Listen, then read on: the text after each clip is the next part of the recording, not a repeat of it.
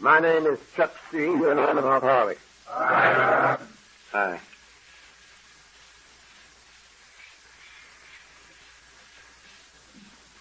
I don't know when I have felt any more grateful than I do tonight. This gang that has come down here to hear me bark for about 6 sessions officially and 16 unofficially. You're something else. And it's a great tribute to me for those of you who came down here to listen.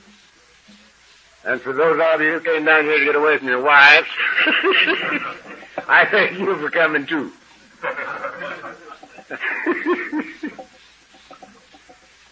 But it's a beautiful sight standing here and looking at you. You're a great bunch. And I love you. This has been an eventful week so far. I had to give a funeral on Monday in Pasadena. Chap who was 51 and who was getting an AA pitch. And right in the middle of it, he went down and didn't get up. Heart attack. And so that was Monday and Tuesday. I had another one. This was one of the original members of the Compton group. Came in just after it was started. Old Tex Mullis. And Tex had been sober for 21 years. And he did it sort of the hard way because he was a compulsive gambler, too. He loved to gamble.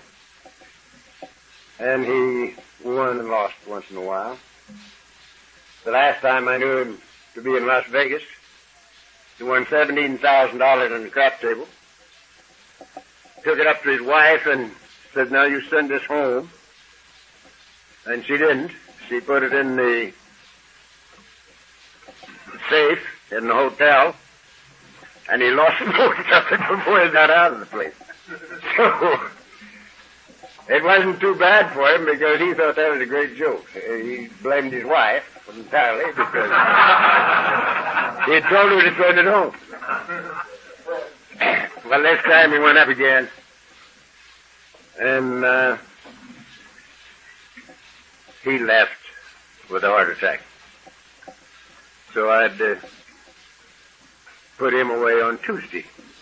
Wednesday I got my 29th birthday cake, which is something for a tongue-chewing, babbling idiot drunk. 29 years without a drink of pill. And that was pretty nice. And here to finish the week out, I have you people to share with and to be shared with. And I'm, again, very grateful to you for coming. I thought tonight we might just think a little about the problem to get started. This retreat is supposed to be in all of our affairs.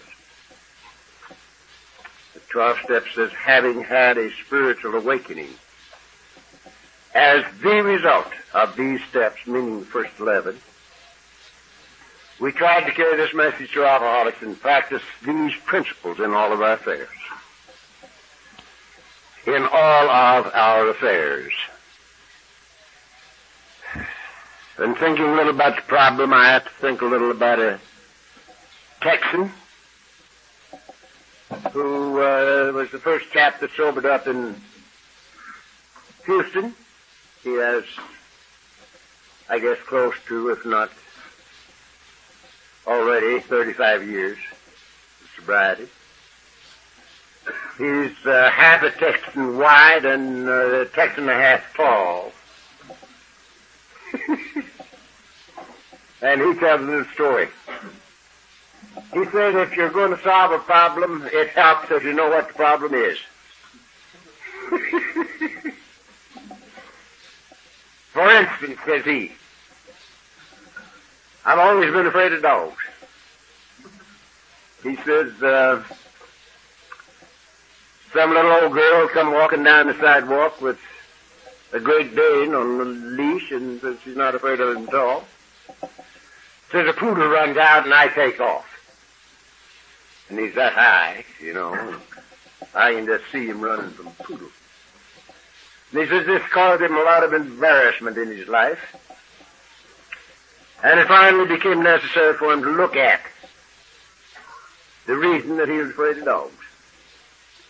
And he looked and looked, and he started to turn the pages of his life back, and he got clear back to where he was 7 years old.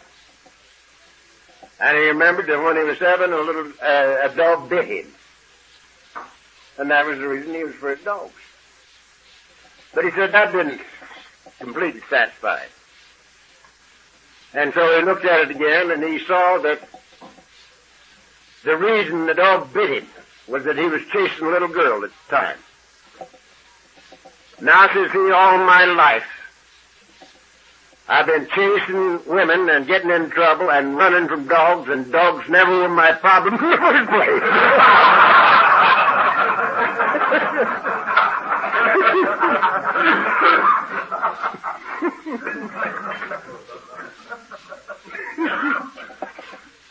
So he says it helps to know the problem. And I think it helps to know the problem. And I'm going to tell you what I think the problem is. And I'm going to tell you what I think the solution is. And there'll be some of you that will not agree with my thinking, and that's perfectly all right. But if I talk, I have to say it as I see it. So, our immediate problem when we came here was booze. Alcohol. That's the thing that ran us in here. It ran me in a hurry after 25 years. Because I had used every resource I had. And I had lost the battle. So I got here at the ripe old age of 43, a failure in every department of life. Failure as a husband, a father, a businessman, a man, and a drunk. And I had run out of everything, including people, places, things, money, whiskey, and home, and everything else. And there wasn't any place else for me to go but here. However, on my last trip out, I had a very great good fortune. The bottle killed me. The bottle beat me to death, beat me into total and absolute nothingness. And only then could I come to investigate Alcoholics Anonymous. Up until that time, there was no way that anybody could have talked me into coming here. As long as I had the power of choice, my choice was never to come to Alcoholics Anonymous, and never came, until I'd lost everything, including the power of choice. And so, I would say to you right off the bat, that the greatest single event that has ever happened in my life, and I'm 72 years old, happened in January 1946, when the bottle beat me to death. Had it been necessary for me to consciously surrender, the first time I would have died without coming to this program. There was no way that I could surrender. I had never admitted defeat one time in 43 years of life, not to God, man, woman, or the devil. The word surrender wasn't in my vocabulary. It's been bred out of me for generations. So, thank God, on my last trip out, the bottle did it for me. The roadblock was burned out. And I got to the program in a state of total abandonment of self. When I got here. And everything in the 5th chapter of this book was something I wanted to do the first time I ever heard it. The very first night when I heard this thing read, everything in it was something I wanted to do. And I'm certain it was because of the total state of abandonment of self in which I got here.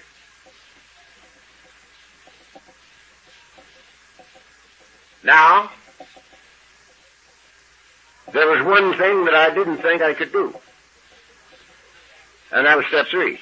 And it wasn't because I didn't want to. I had no objection to step 3. I would have turned my will and my life over to a jackass if I could have gotten rid of me. But where it says we made a decision to turn our will and our lives over to the care of God, as we understood him, I didn't think that this was possible for anybody like me, because I didn't think it was cricket to believe that I could give the mess that was me to anybody, let alone to God.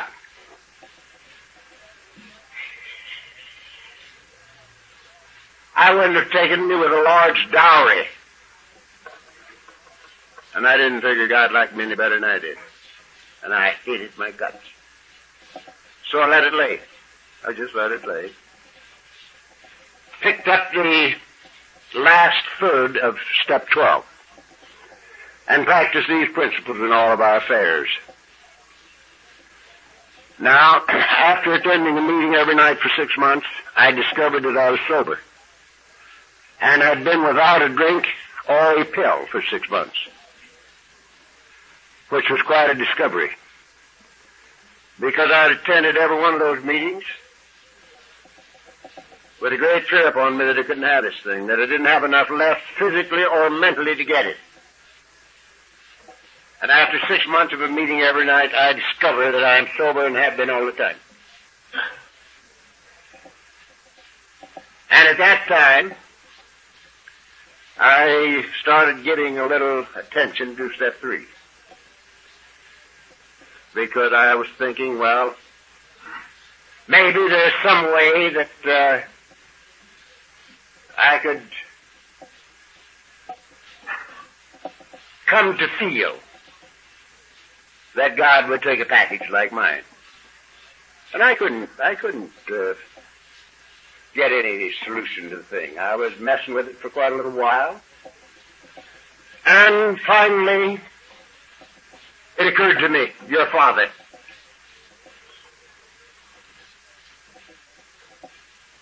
And then I started conjuring up the most heinous crimes I could imagine and laying them on these 2 boys of mine.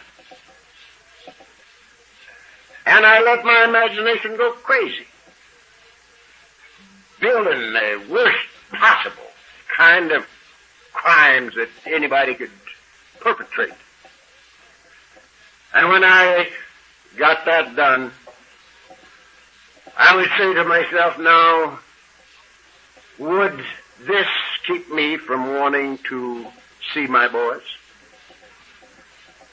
Would these things make me want to cast them into perdition, to burn for eternity? And I had to say no. I couldn't do it. No way could I, regardless of what they did, no way could I assign them to hell. And so I came to believe that maybe the Heavenly Father, being a good guy, and be an evil one, maybe he would forgive me. And I got comfortable.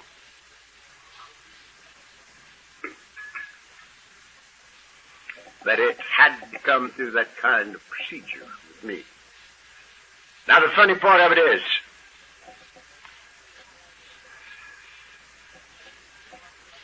that when I discovered that I've been sober for 6 months, I had to get lost in trying to give this thing to alcoholics. Because they'd given it to me. Drunks. They'd given it to me.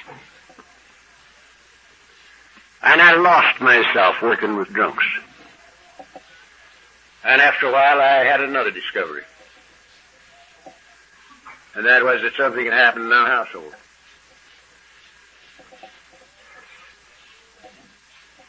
A year before, Mrs. C was divorcing me. The kids wouldn't come home when I was around. The boss man was going to throw me through the window if I ever stepped foot in the plant again. Had no health, no sanity, no home, no job, no nothing. And it appeared that the war was over. The household was living like kittens.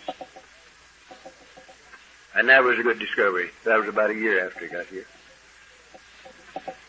And another 6 to 8 months went by. And I made another discovery. And that was that I was still trying to clean up my desk at the office. We'll talk a little about this when we talk about AA in business, or practicing these principles in business. But here I was, still trying to clean up my desk at the office. And business was good. It was plumb good. And that was a pretty good discovery. Maybe another year went by, and I discovered that the state of my being was better than anything that I had ever dreamed of in my life. My livingness, being itself, was better than anything that I ever dreamed of. And that was a good discovery. And now 5, maybe 6 years have passed, and I made another discovery, which I believe to be the great discovery. When we make this discovery, the search is over and life begins. Life isn't over. Life just begins. Really. And this discovery was that I was never alone anymore. I, who had walked alone for 43 years, totally alone. I was never alone anymore. I had a God of my very own. And where I am, He is. I'm often by myself,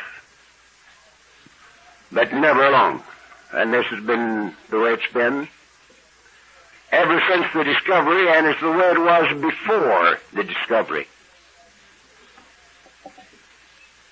Because I hadn't been alone since my first meeting. Now, I believe that this program of ours, the Alcoholics Anonymous program, is a program of uncovering, discovering, and discarding. That's the AA program to me. Uncovering, discovering, and discarding.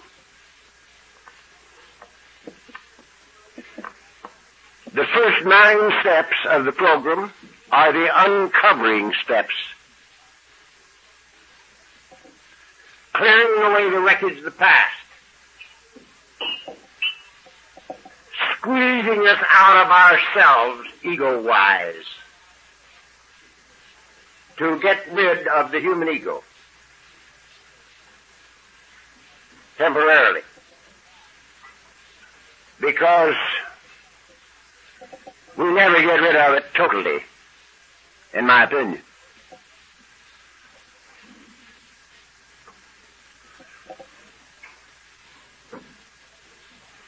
I am convinced that nobody can honestly take the first 9 steps in this program without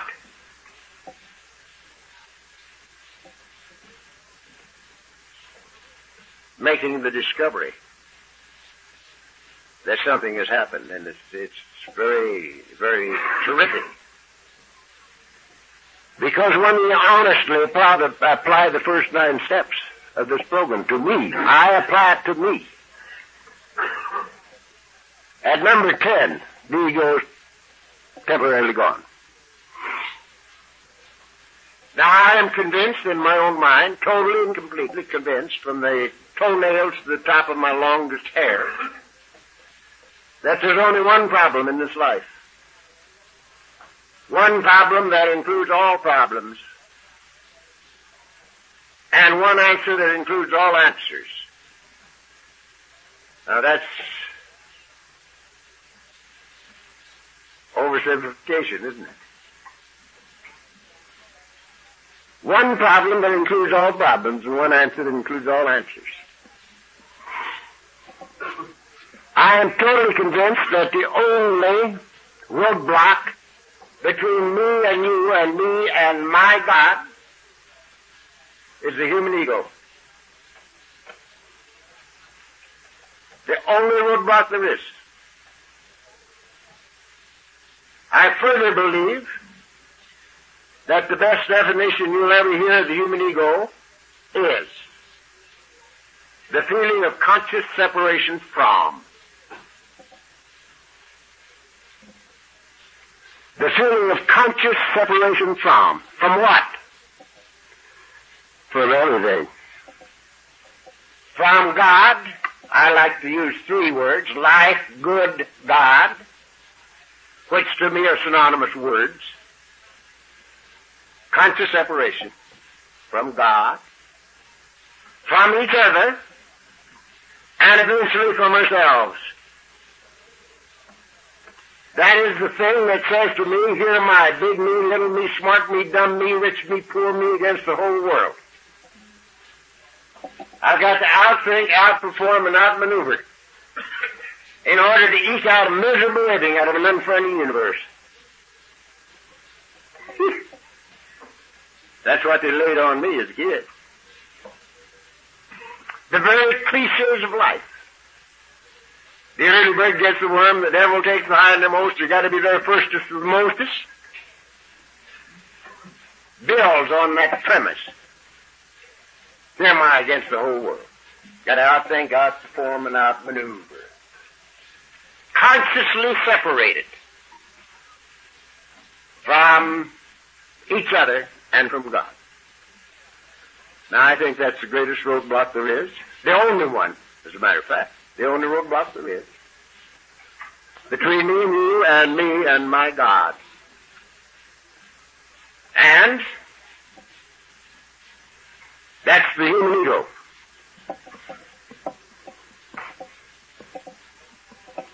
The seat of all the obsessions of the mind. That's where they come from. Now, it is also my total conviction that there is no possibility under heaven to satisfy the human ego. It is a divine impossibility. I like to sit up there in my big chair. Many of you have seen it. Some of you have sat in it for a minute, but I won't let you sit in it much longer.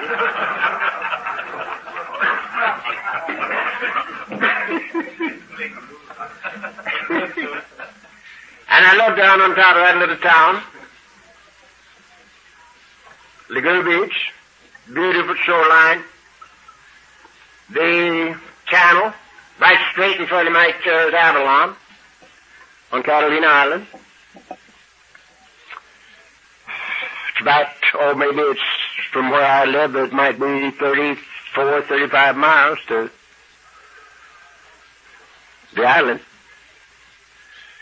And I looked down at that water, that channel, and that 35 miles just the top of it. It's deep, too. And I say to myself, suppose that entire channel was bourbon whiskey.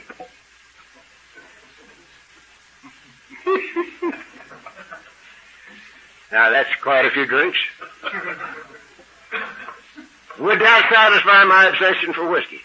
And I have to say no. The whole damn thing could not satisfy my obsession to drink.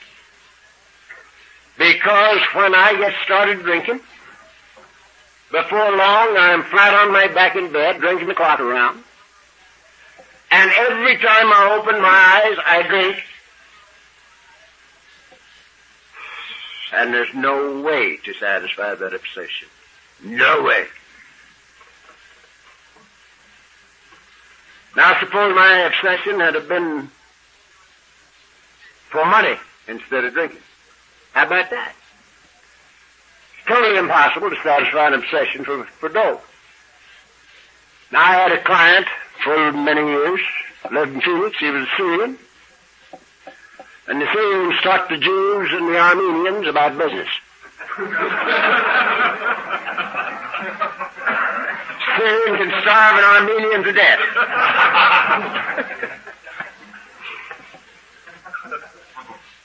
And I had this chap, and he'd gone from one head of lettuce to $35 million.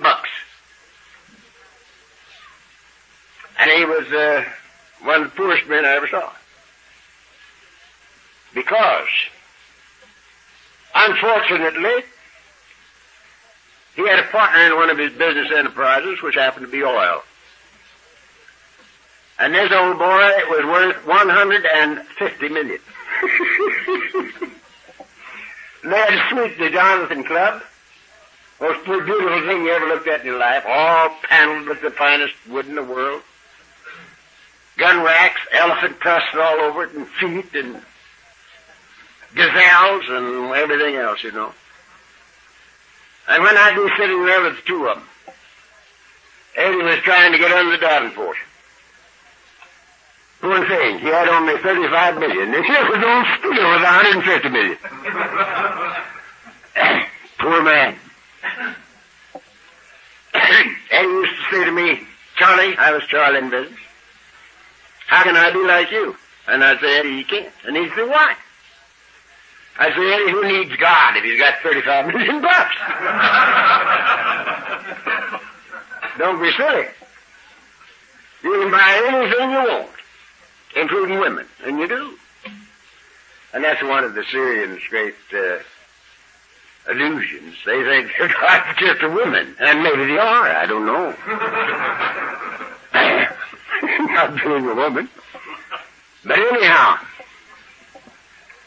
who needs God when he got $35 million? And I said, you go ahead and make $150 million, and you will if you live. Because everything that old boy touched turned to gold. And when you've made $150 million, you will have then found that it won't do for you what you have to have done right here. Then you come to me and says, Charlie, how can I be like you? And I'll tell you, and you can do it, but not until. And he'd say, well, talk to me about it anyway. And we'd drive all over the state of Arizona, talking just like we'll be talking here, you know. But poor Eddie didn't make his 150. He got so many things in his head that it exploded. He was 10 years younger than I, and he's been gone, 5, 6 years. He died. It's impossible to satisfy an obsession for money. Suppose my obsession would have been for power. How about that? No possibility. Witness Watergate. There was a nice power struggle. You know? It's absolutely impossible to satisfy an obsession for power. If you were president of the United States, no good, because every dictator in the world has more power than our president. Old Genghis Khan had more than all of them. So, no way. What about women? Started to say sex, but that brings up a bad connotation.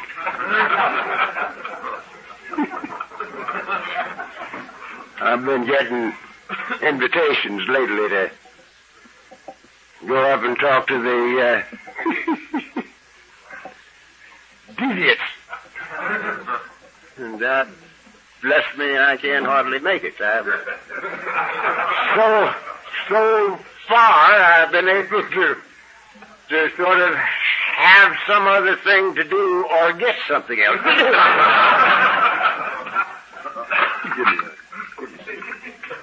So, let's say women. Suppose my obsession had been for women.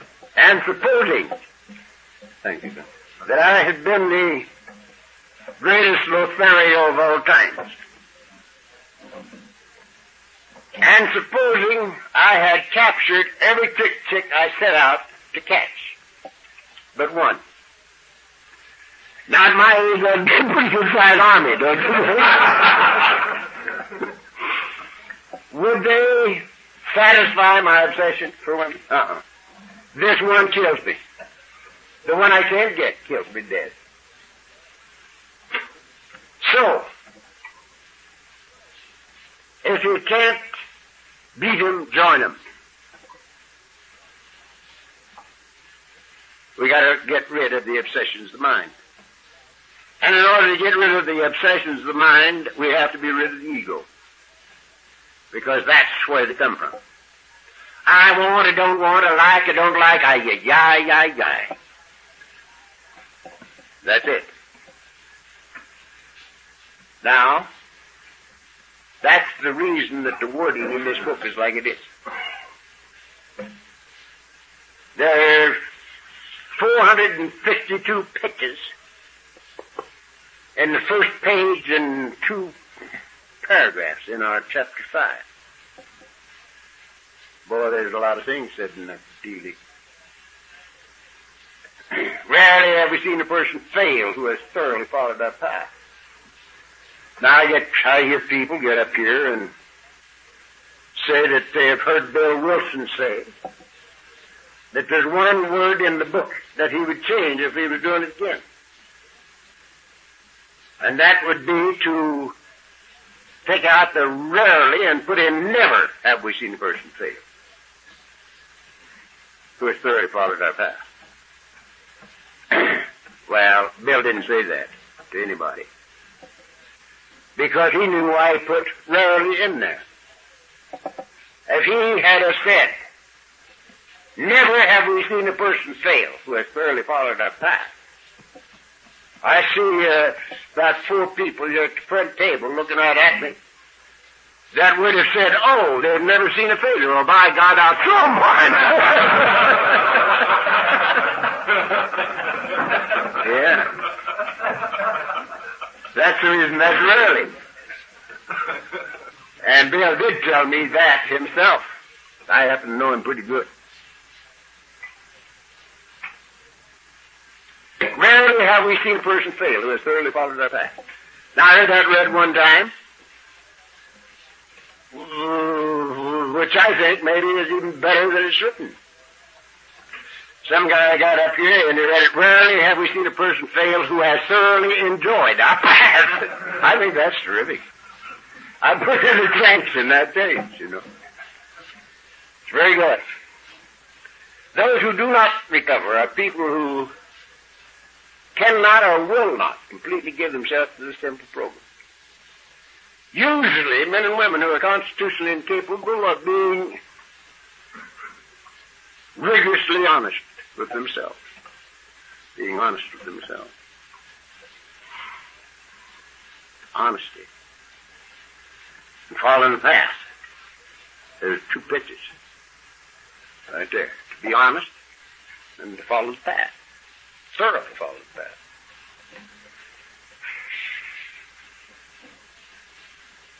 They're naturally incapable of grasping and developing a manner of living which demands rigorous honesty. Now there's a pitch. Grasping and developing. You see, we're people who never were able to settle for status quo. Never in our lives, long before we ever had a drink,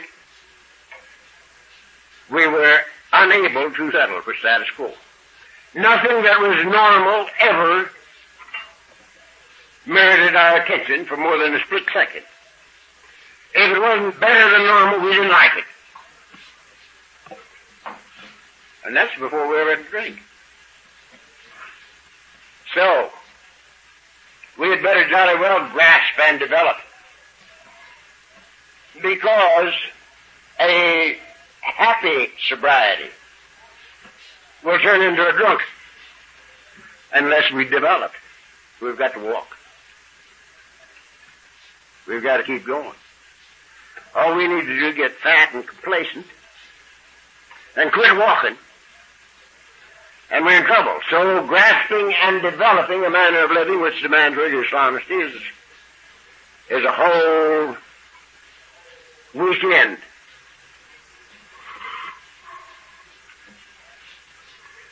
There are such unfortunates, they're not at fault, they seem to have been born that way. That's a line that I get the hell out of there. I don't like that line, because in 29 years, I have had, I don't know, probably 500 people tell me that they're sure that they're naturally incapable of being honest with themselves, naturally incapable of it. Well, I'm sure that if you're still breathing, there's, and you don't have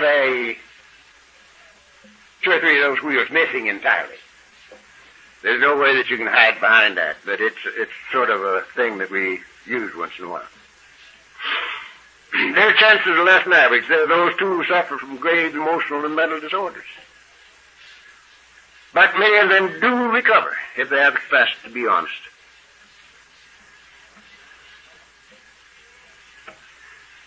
I got to tell you a little story.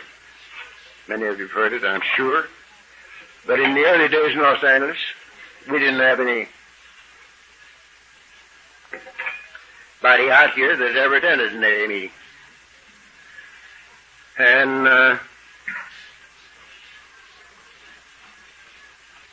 the Jewish gentleman came out here with a book. He didn't know he had it. He came to in Palm Springs. And he started looking through his luggage for some whiskey. And he found this book.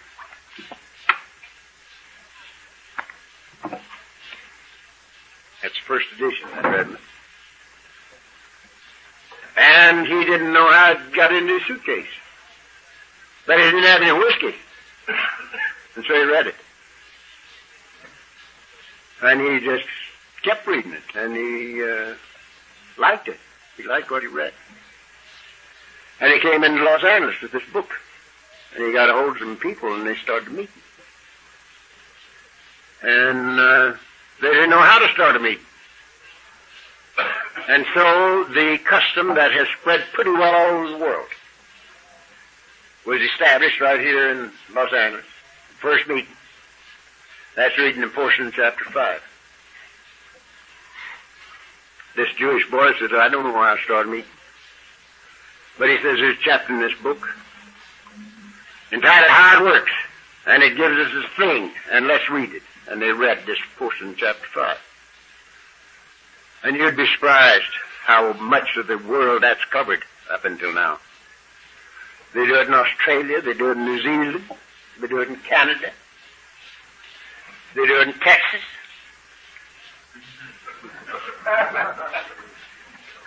It's bad for them down there. We were at a conference in Oklahoma City, and there's a lot of Texans up there, you know. One of these Texans says, Oklahoma is just an outlying portion of Texas. Says, I lie hell. He says, you're the worst liars in the world.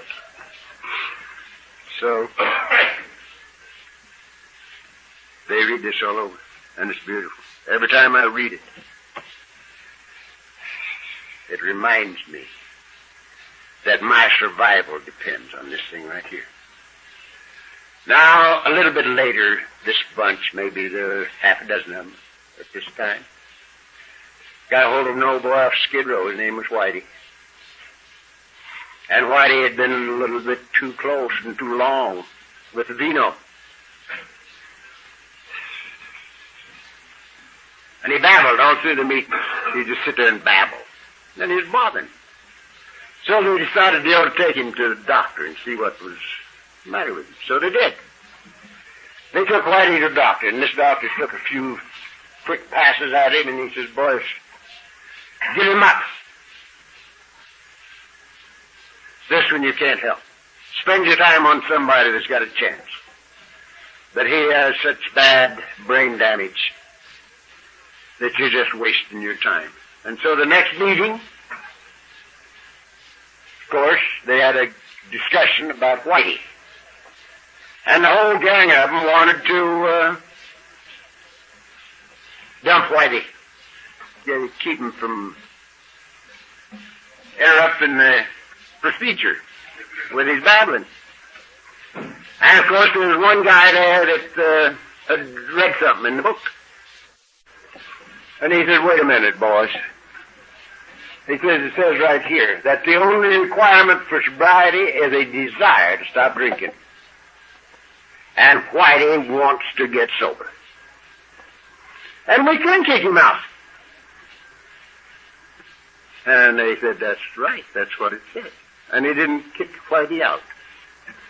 And it's a matter of medical record and a record that 1 year later, Whitey was accepted in the United States Marines. There's a miracle here.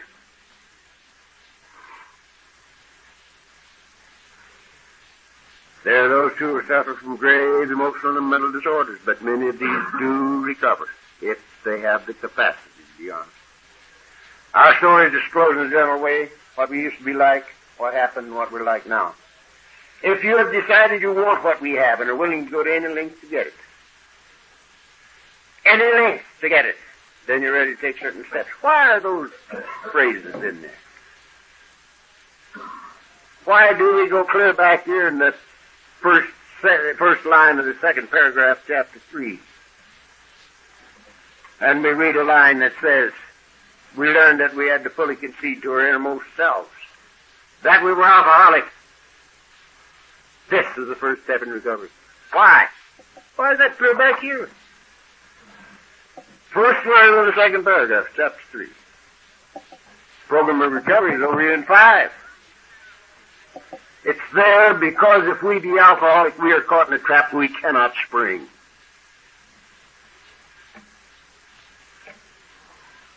We have to have help. And we can't get help until we recognize the need for it. It's impossible. We're a peculiar breed of cats. We can't hear it, we can hear it, and we can't see it, we can see. And don't make a bit of difference who's talking. For instance,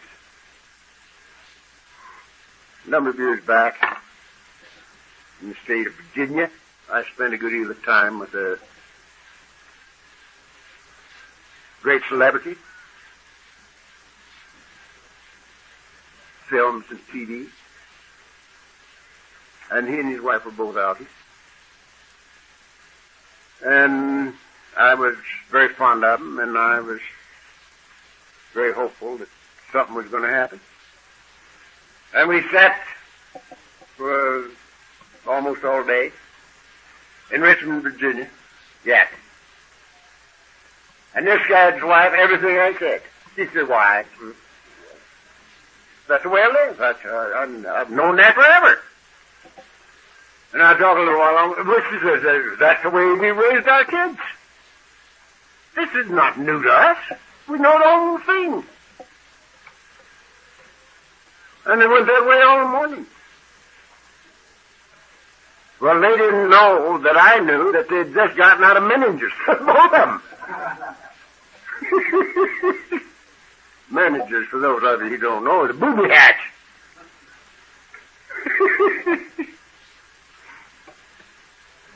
Except we knew this all backwards and forwards and through the middle. But they never heard it. And they didn't hear it when I said it either. And you're going to hear a lot of things that you think you know this weekend. Maybe you do. You may hear a lot of things that you disagree with. That's all right with me too. If you disagree with them and know why you disagree with them, maybe you should be up here and me back there. But that's the way it's going to be.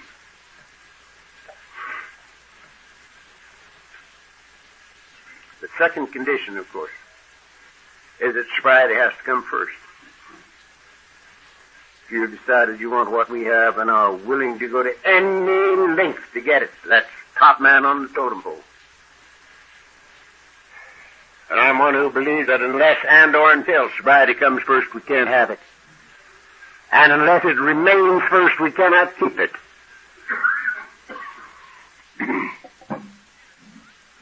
That's what it says here. This is very, very positive stuff. And are willing to go to any length to get it, then you're ready to take certain steps. Some of these we balked. We thought we could find an easier, softer way, but we could not. With all the earnestness at our command, we beg of you to be fearless and thorough from the very start. This isn't a headache we're talking about. We're talking about a terminal illness. The disease of alcoholism. A terminal illness. That's why these things are important. Because we have to have help. And we got to recognize the need for it before we can get it, and it's got to be tops. Top man on the totem pole.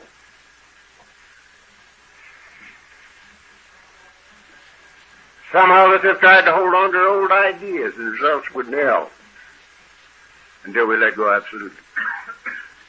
It doesn't say half measures avail to 50%. 10% measures avail to 10%. It says half measures avail to nothing, not a thing. We stood at the turning point. We asked His protection and care with complete abandon. We let go absolutely.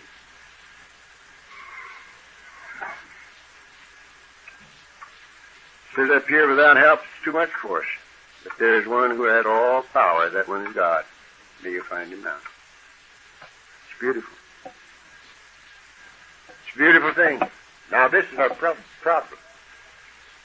We're caught in a trap we cannot spring. We've already been to human help. The first time I heard these steps, 1 and 2 were a cinch. I knew that I'd lost the battle of life. I didn't know anything about alcoholism, but I knew I'd lost the battle of life. And I knew that my life was unmanageable by me, and I still know it, and it's never changed. It's still unmanageable by me. It's no problem to me.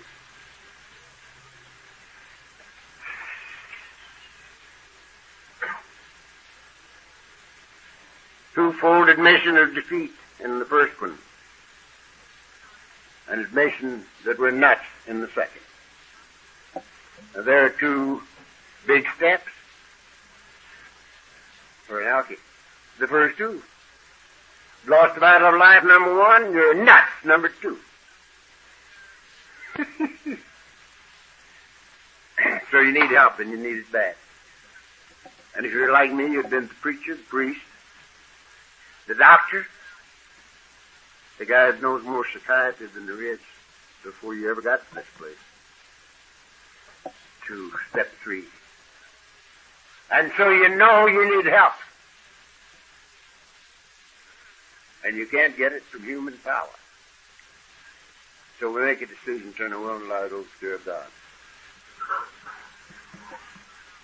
Now this is one of the things that we're going to be spending time on. This is the most fantastic thing on the face of the earth. There's nothing that will compare with this. the thing that happens to us when we do this. Not when we read it, when we do it. To abandon ourselves completely to this simple program.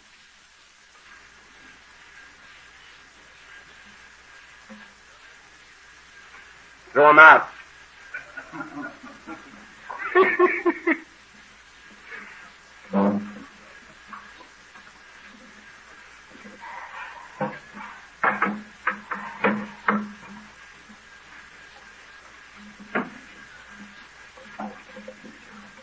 Yeah.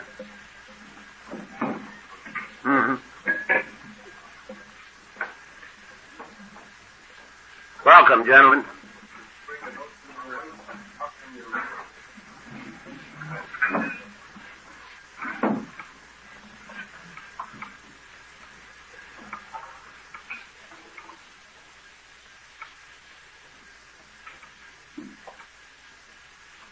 We made a decision to turn our will and our lives over to Sheriff Gunn. Now, I don't suppose that there's a man in this room that analyzed himself and decided to turn himself into Alcoholics Anonymous. I don't believe there's one of you, no bunch, that did that. If there had been any way under heaven for me to remain in left field, I'd still be out there. We are not the kind of people that run around surrendering on every other street corner. That isn't our way of doing things. And here we've lost the battle of life and we're nuts and we have to have help. Now, I told you a little bit ago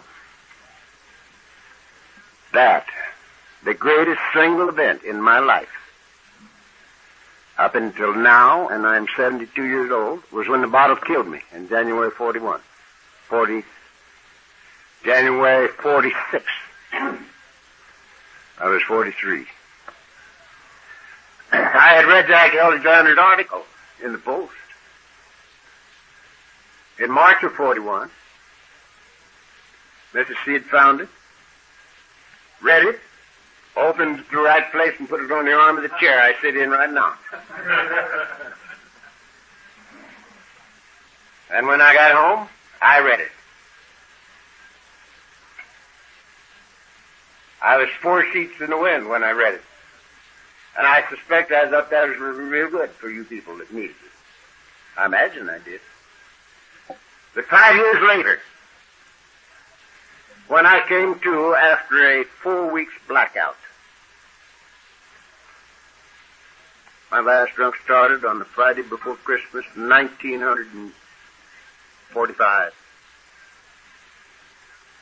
And I came to sometime after the middle of January 46. And I don't remember the time was, but the calendar said it had been. And during that 4 weeks, the thing that had stopped me was burned out. And I accepted the fact that everything dear to me in life was gone and should be gone, and that I was not entitled to have it back. That was including my wife and my kids and my home and my job and my health and my sanity and my money. It was all gone. And I wasn't entitled to have it back. I knew I was going to die because I'd come within an eighth of it, the next to the last time out. I'd fallen over on my face in the floor in the kitchen, turned blue, and they'd had to get the oxygen squad to wake me up.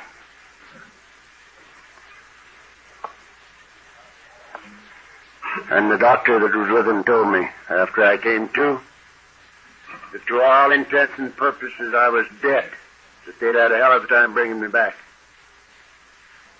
And that nobody would ever be able to bring me back again under those circumstances. And, says he,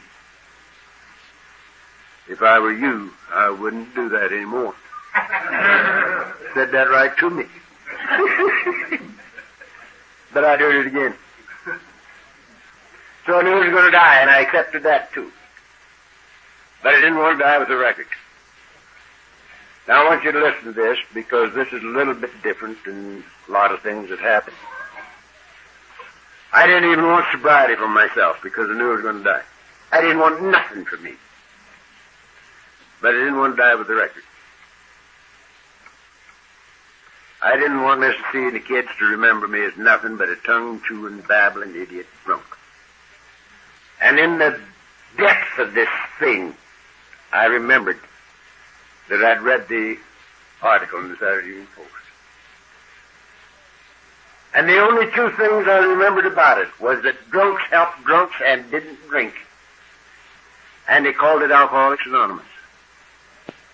And I said to myself, if I ever live to get out of this bed, I will find Alcoholics Anonymous. And immediately the curtain dropped. Just like that. Bang, it dropped. There was no more sanity. I was sickened to death, drunk, and insane. And I had a lot of dying to do. But from the moment of commitment until right now, I've never had a drink or pill.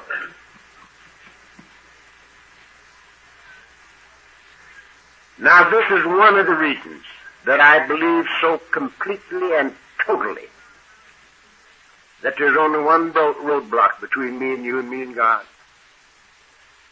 And that's the human ego.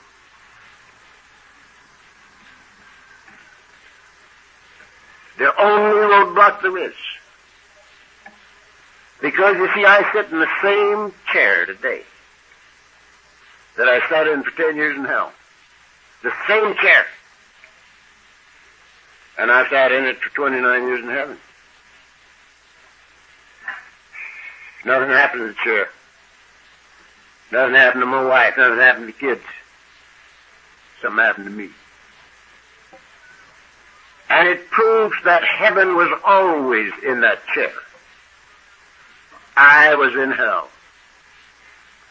But heaven was always in that chair. But nothing happened to the chair, and I'm still in it. Still in heaven. So, that's the reason these statements are so very, very positive. To abandon ourselves completely. To let go absolutely, it says. And to turn our will and our lives over to the care of God.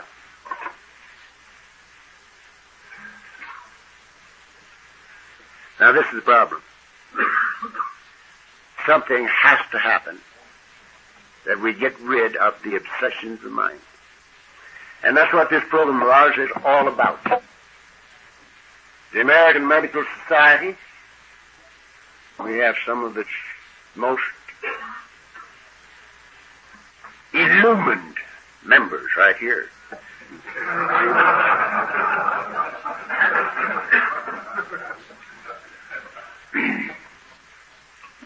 American Medical Society says alcoholism is a disease. It has symptoms. It is treatable but not curable. And the only way an alcoholic can successfully live is not to take the next slug. But they cannot tell us how not to take the next slug. They can't tell us how. That's what this book is all about, to tell us how to get rid of the obsessions of the mind that cause us to drink. That's what this whole program is all about. To rid us of the obsessions of the mind that cause us to drink. Now, why am I not drunk tonight? It's a good question. I'm a tongue-chewing, babbling idiot drunk. Why am I not drunk tonight? This is Friday.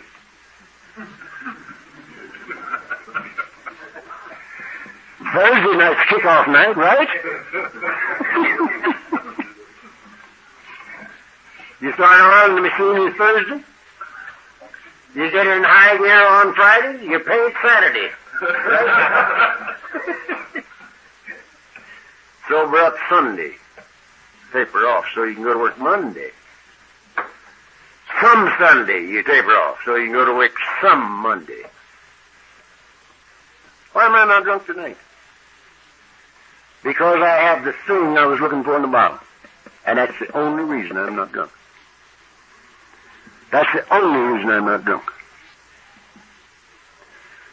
I have the thing I was looking for in the bottle. Now, what is the thing?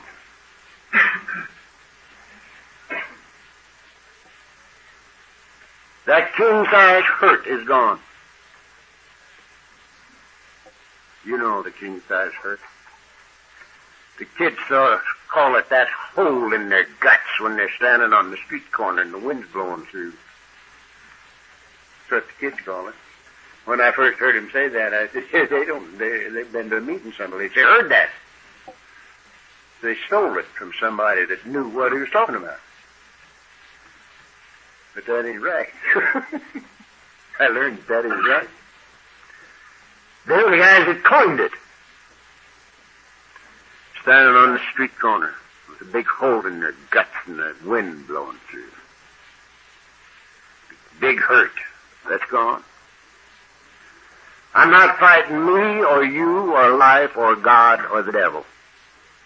I am at peace with me and with you and with my very own God. And that's the only reason I'm not drunk. When I say I am an alcoholic, it means this.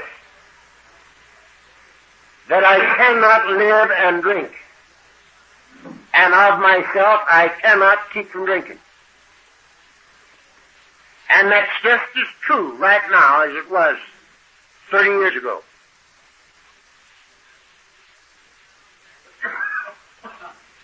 That's step one, says we admitted we were powerless over alcohol, that lives had become unmanageable by us. And I've looked all the way through this and through the manuscript from which this was written and through the most recent book that was printed, and there's nothing in any one of them that says that if I'm sober 10 or 12 or 29 years, my life will become manageable by me. They don't say that. I look. It's not in there.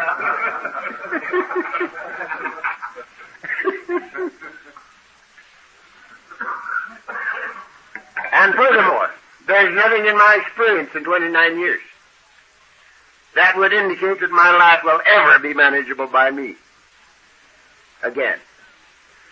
But thank God it is no problem to me, because I have step 11.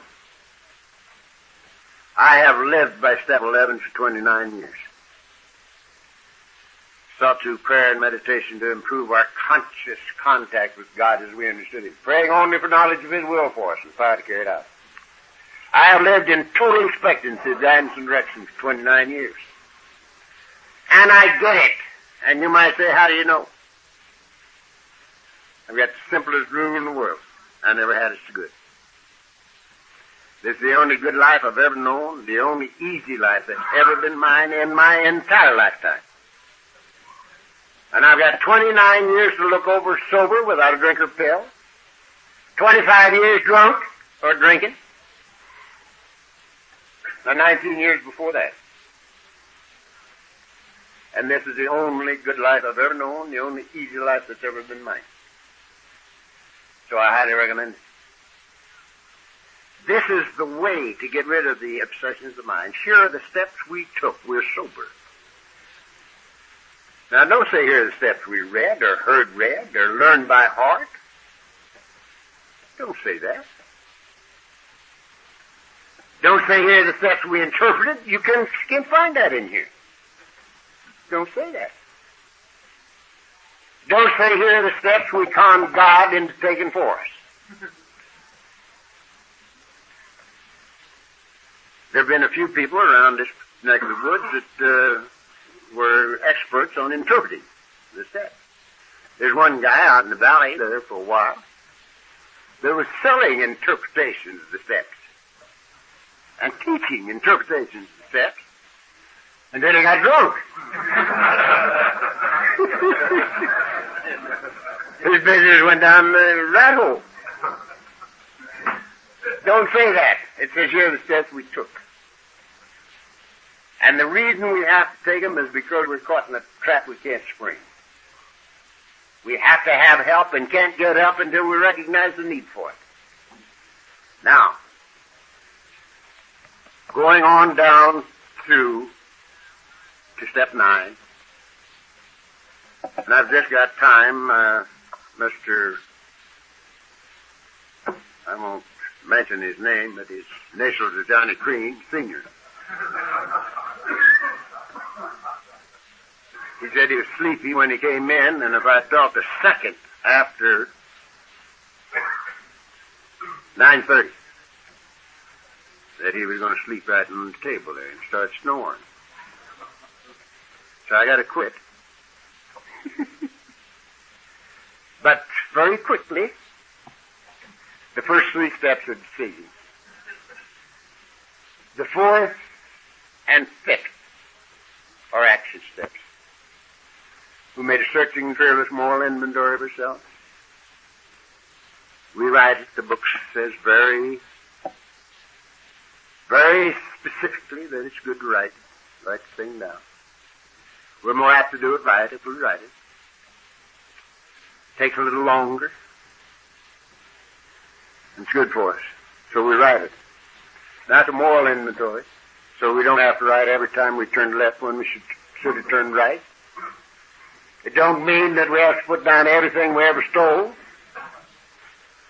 or every lie we ever told, or every time we ever got drunk. That does not what it means. It means to write down enough that we can see the motivation for what we have done up until now. The motivating force in our lives. And of course, if we want to get real simple, the whole thing will boil down to obsessions of the mind, which is the ego. Every one of them will boil down to trying to satisfy the human ego, which cannot be done. So we write it down and then we share it. Share it with God, ourselves, and another human being. Another human being is the thing that really sets us up for the kill. I can admit to God and to myself hidden the privy. You know. Nobody knows but me and God. But if I have to spread this dirty linen out before another human being, man, if you got any ego left after that, you ain't done it. That's an ego buster. And so we've written it and shared it, and now we've become willing to give it away, and we give it away. Again, we got 2 action steps in there. These next 2 are not action steps. They're again decisions. Now I find people all over the world beating their brains out, trying to get rid of the obsessions of the mind.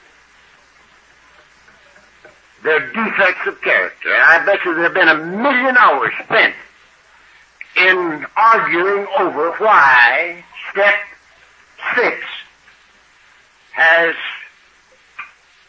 we're entirely ready to have God remove all these defects of character, and step 7 says, humbly ask Him to remove our shortcomings. And there have been 1,000,000 hours spent on what's the difference between shortcomings and defects of character. You know? There's supposed to be a difference. I asked Bill. He says, I don't know. He says, I think I didn't want to end 2 lines right next to each other with the same words. Does it mean the same thing? So that's going to knock a lot of arguments out, isn't it? But the main thing is that we become willing to give them away, and we give them away. We don't do these things. If we could have done away with our defects of character, we would have done it before we came here.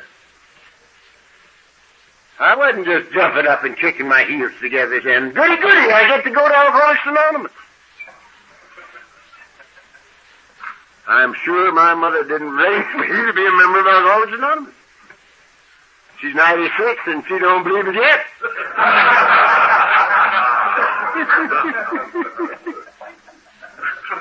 She's still around. I say I've had 29 years without a drink, and she's never let 96 years. What's so hard about that? So, we become willing to give them away, and we give them away. And then we've got two more in the first 10. Two of the greatest ones left yet. The most immediately effective steps in the whole program are 8 and 9. We made a list of all persons we had harmed and became willing to make amends to them all. Made direct amends to such people wherever possible, except one to do so would injure them or others. If you haven't done that, do it. Do it, do it, do it. Quick. The weight of the world is removed from your shoulders when you honestly take care of 8 and 9. And I'm going to tell you this little story, and it won't take that long. I'll still get down. One time, many of you have heard it, but it curls my hair yet. About 10 years ago, I got a call on a Friday night, just like this, from a guy in Whittier. And he says, Chuck, I'm sitting here with 6-gun in my lap, and I'm going to blow my brains out. But he says, Jim, says, don't shoot yourself until you've talked to Chuck C. And he gave me your number. And I'm called and I'm ready to talk. So what do you got to say? And I says, you called on a bad night. I said, I'm talking tonight, tomorrow night, and Sunday night, but Monday night's open. So if you want to see me, come down Monday night, and if you don't, blow your brains out. And that's exactly what I told him. And at 7:30 Monday evening, the doorbell rang. And in came my boy.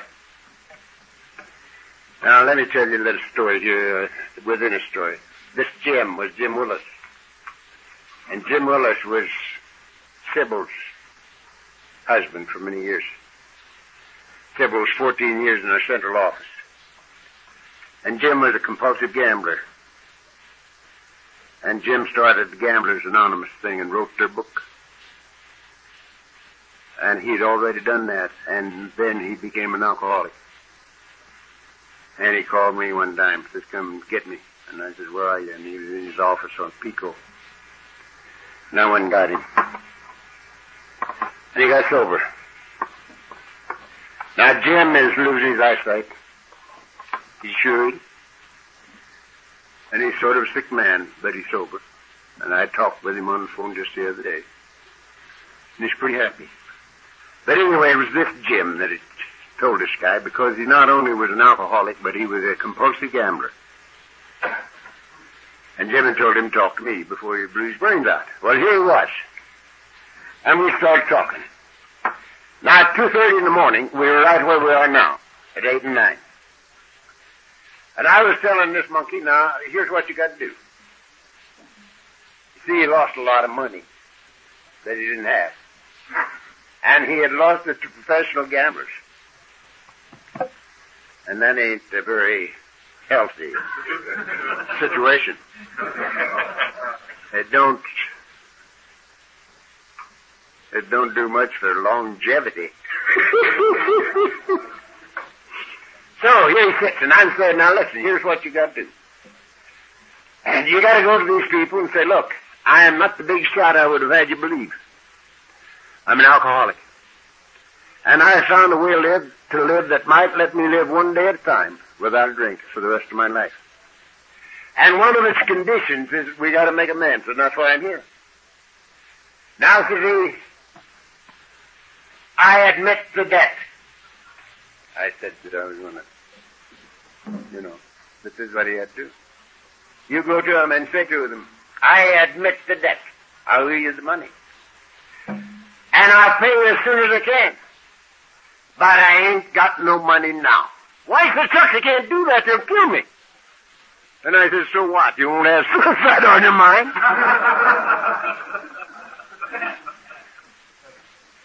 And the old boy started to laugh, and he's still laughing. And he's walking the streets free, man. Ever since he was laughing right over the hill, you know, and he left me. And he never quit. And he paid him off. Nobody killed him. So one of these things. So if you haven't done 8 and 9, do them. The weight of the world goes right off your back when you do them. Now, to finish up.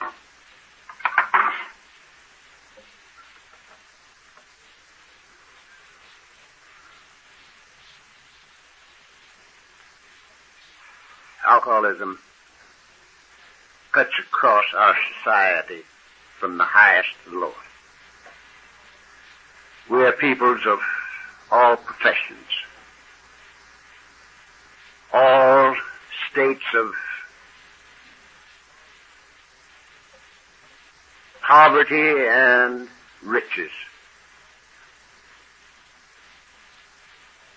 priests and preachers from all denominations. We have in this deal. We have world scholars amongst us, bankers,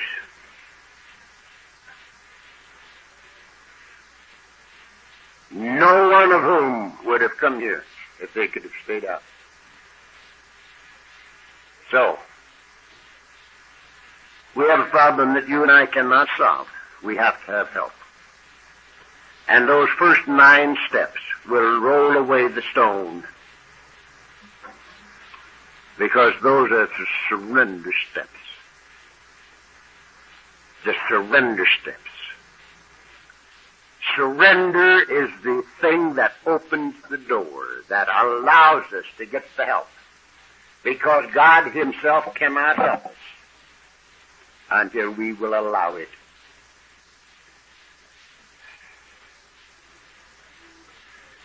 The recognition of the need for help and the turning of our will and our lives over to the care of God and the clearing away of the wreckage of the past is the beginning of victory. It's fantastic. Don't be afraid of it. Now, I'm convinced that you and I have to do this without getting too serious about it. We get too serious and nothing happens. If we look too hard, we'll never find. I looked for this thing for 30 years before I got here, and I couldn't find it. I came here not looking for it, and it found me, or we found each other, or something. Wasn't even looking for anything but a way to live one day at a time without drinking, so I could rub out as much of the record as I could. So I want us to have a lot of fun this weekend. Don't be too serious. You know, Rule 62.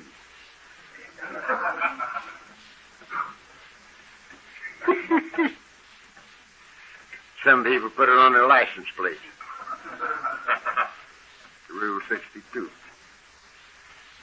It's a good rule. There's a little book about that tall and about that wide, and it's green, the covers.